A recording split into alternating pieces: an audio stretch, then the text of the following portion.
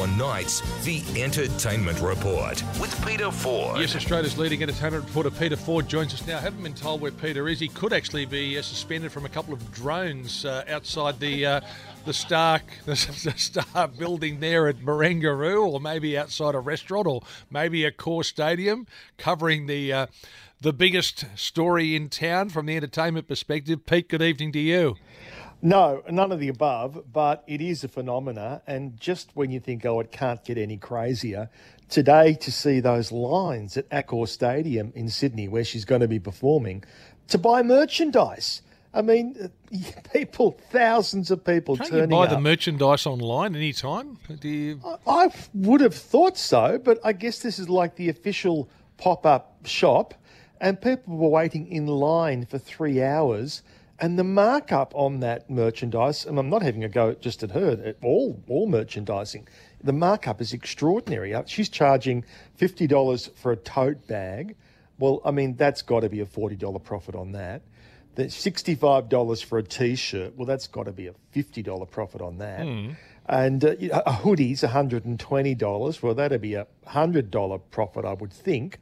Yep. So good luck to her. People are quite willingly handing over their credit cards and buying the stuff, but it is remarkable to see. And they're branded, are they, with the date and the particular part of the tour? I'm assuming that's what it is. All of that, yeah. And I have no doubt that they are being very vigilant about any kind of rip-off merchandising that might be out there. But I strongly suspect the real Swifties, because this is borderline like a cult, they probably wouldn't want to have the kind of rip-off stuff anyway.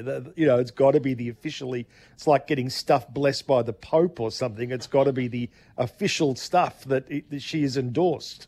Yeah, all right. So all of that's happening, of course. Then we've had I think there's been we touched on this earlier in the show, that there might be some rain on Friday night, maybe Saturday. Of course, the stadium doesn't have a roof. Well, there's no roof at the MCG. But, of course, contrary to what people think, there's more rain in Sydney than there is in Melbourne, and we still haven't got a stadium with a roof. Melbourne's at least got one with a roof, but you wouldn't be able to do a Taylor Swift concert at that one. It only holds, about 50,000, the roofed stadium there? Yes, you're right. So, no, she had to go to the MCG, which was the biggest crowd she's ever played to. She quoted 288,000. That was the number she quoted. But, yeah, the fears of that weather, inclement weather, will really get some of the diehard fans really uptight if there's any thought or suggestion that there could be a problem, because I don't know what would happen if she had to cancel a show, because she's due to go to Singapore next. There's no kind of what we call rain dates where you could schedule something else in. But, please, fingers crossed, that's not going to be necessary. There's a little bit of rain predicted. The problem is that in recent times, they've predicted little bits of rain, and there's been a lot more than had been thought. So anyway, we'll cross that bridge when we come to it, and we'll be covering it all, of course, on Friday night here.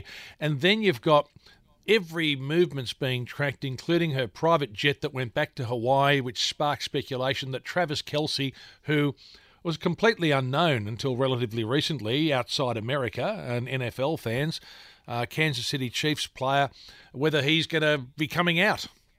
Yes, well, I'm sure he will be coming to Australia at some point, maybe at the very tail end, because I've always thought that the most likely scenario is he will rendezvous with her in Singapore, because as of next Tuesday, she's free to go to Singapore, which is the next stop on her tour. She's got several down nights before she commences there. Then she's actually in Singapore for 10 nights. She has a couple of nights off, but it's a 10-night run, because that's the only place in all of Asia that she's playing. So everybody has to come to Singapore to see her. So that would give her more time in one place with nights off and, a nice romantic rendezvous time for them together. Whereas if he arrives now, or say tomorrow, well, on Friday she goes into work mode.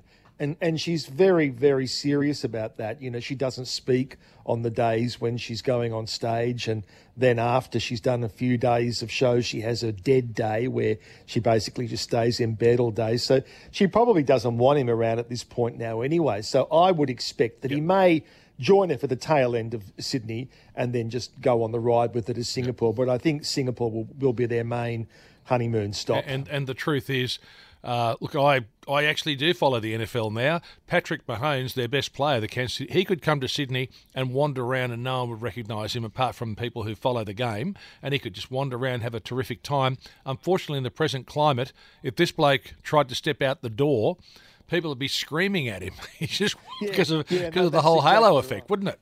Yeah, no, you're right, though. He was quite well known in America, obviously. He even done a reality TV show, dating show. But not here. Not it's shown here, actually, on 7 Plus, called Chasing Kelsey or Dating Kelsey or something. But, of course, no one was remotely interested until 3 or 4 months ago. Yep. And now we are. So, yeah, the phenomena just continues. And then last night, it was quite a surprise to hear that she went out because she had been largely living in a bubble. But there was no evidence that she left Crown Casino in Melbourne at all the whole time, apart from going to the venue for the shows. But then, surprise, surprise, she went out last night to that restaurant in Surrey Hills called Pellegrino 2000. And it was an odd choice, only because we always hear about visiting celebrities going to Aria or Bennelong or Otto or, one of those usual suspects. So to have her go to what they described themselves as being a neighbourhood trattoria, maybe she went on the thought that, if we go there, nobody's going to be looking for us there. But, Of course, in this day and age, one person texts to say, guess who's sitting across the table from me? And before you know it, the paparazzi and fans are at the front door. Yeah, well, I think the reaction to all of that was predicted by our crystal ball last night, and we got it 100% right. And I've actually, it's interesting because I've actually mentioned a couple of times to friends of mine that Factory Theatre at Marrickville, which was her first venue that she performed in Australia to a few hundred people, whether it might be cool that she'll slip in there and do one of those ones where the singers and bands they often do, they go and do a little thing in a pub. I don't think that'll be happening with her, imagine. I don't think that'll happen this time around, but, how lucky with that restaurant. I mean, try getting a booking there for the next month. Because it's actually not a incredibly expensive place. It's quite reasonable, actually. I showed the menu this morning on television and, they had olives for $8. You were standing there holding up the menu, were you? This is what my career has become.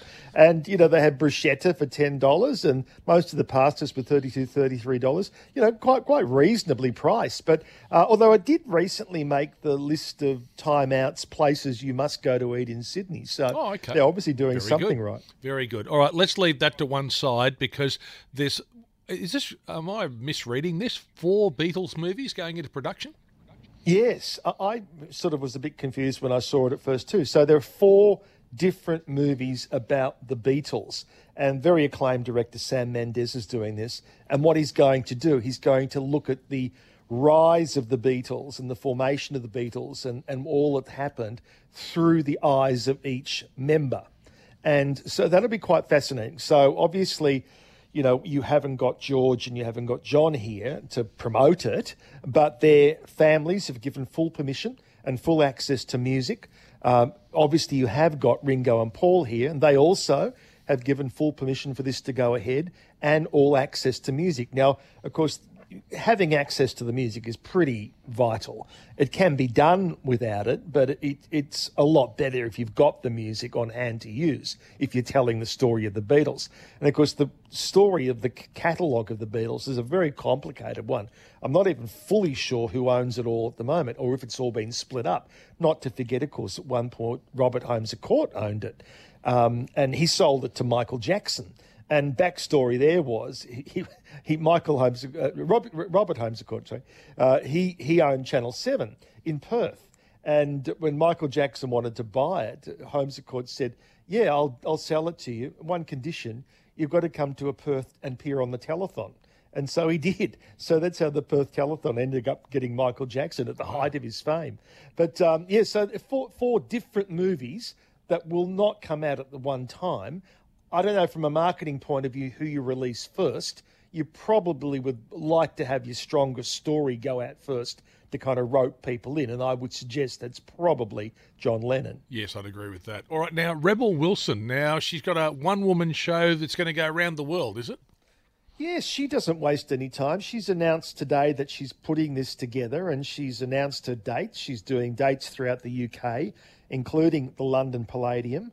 And then in May, she's playing in Brisbane and in Sydney and in Melbourne, and I'm sure she intends to add extra dates. I mean, she's not done. I don't doubt for a second she's going to be more than capable of doing it, but it's a bit of a departure for her. She's not a stand-up comedienne per se, but you obviously only have to see her in chat show situations, and she's more than capable of telling stories and being highly amusing. And it's also going to coincide with the release of her autobiography. I'm telling you, Rebel Wilson does not miss a trick. She is one of the shrewdest people I've ever come across. So if you're a Rebel Wilson fan, May she'll be here with a one-woman show. Okay, all right. So it's Wednesday. Hey, because this is round the clock for you now, so I know it's moved to Sydney, so it's going to be at its absolute fever pitch on Friday? Yeah, it will be. And, anything can happen. Anything can happen. My tip, though, is that we won't see Travers here maybe until Monday. Just hang out for a day or two in Sydney. Then the main game will be in Asia. All right. Well, I might catch up with you when we're staking at the airport. Would be on Monday, would it? Exactly, it will be. All right, mate. I'll talk to you then. Thank you, Peter. Bye.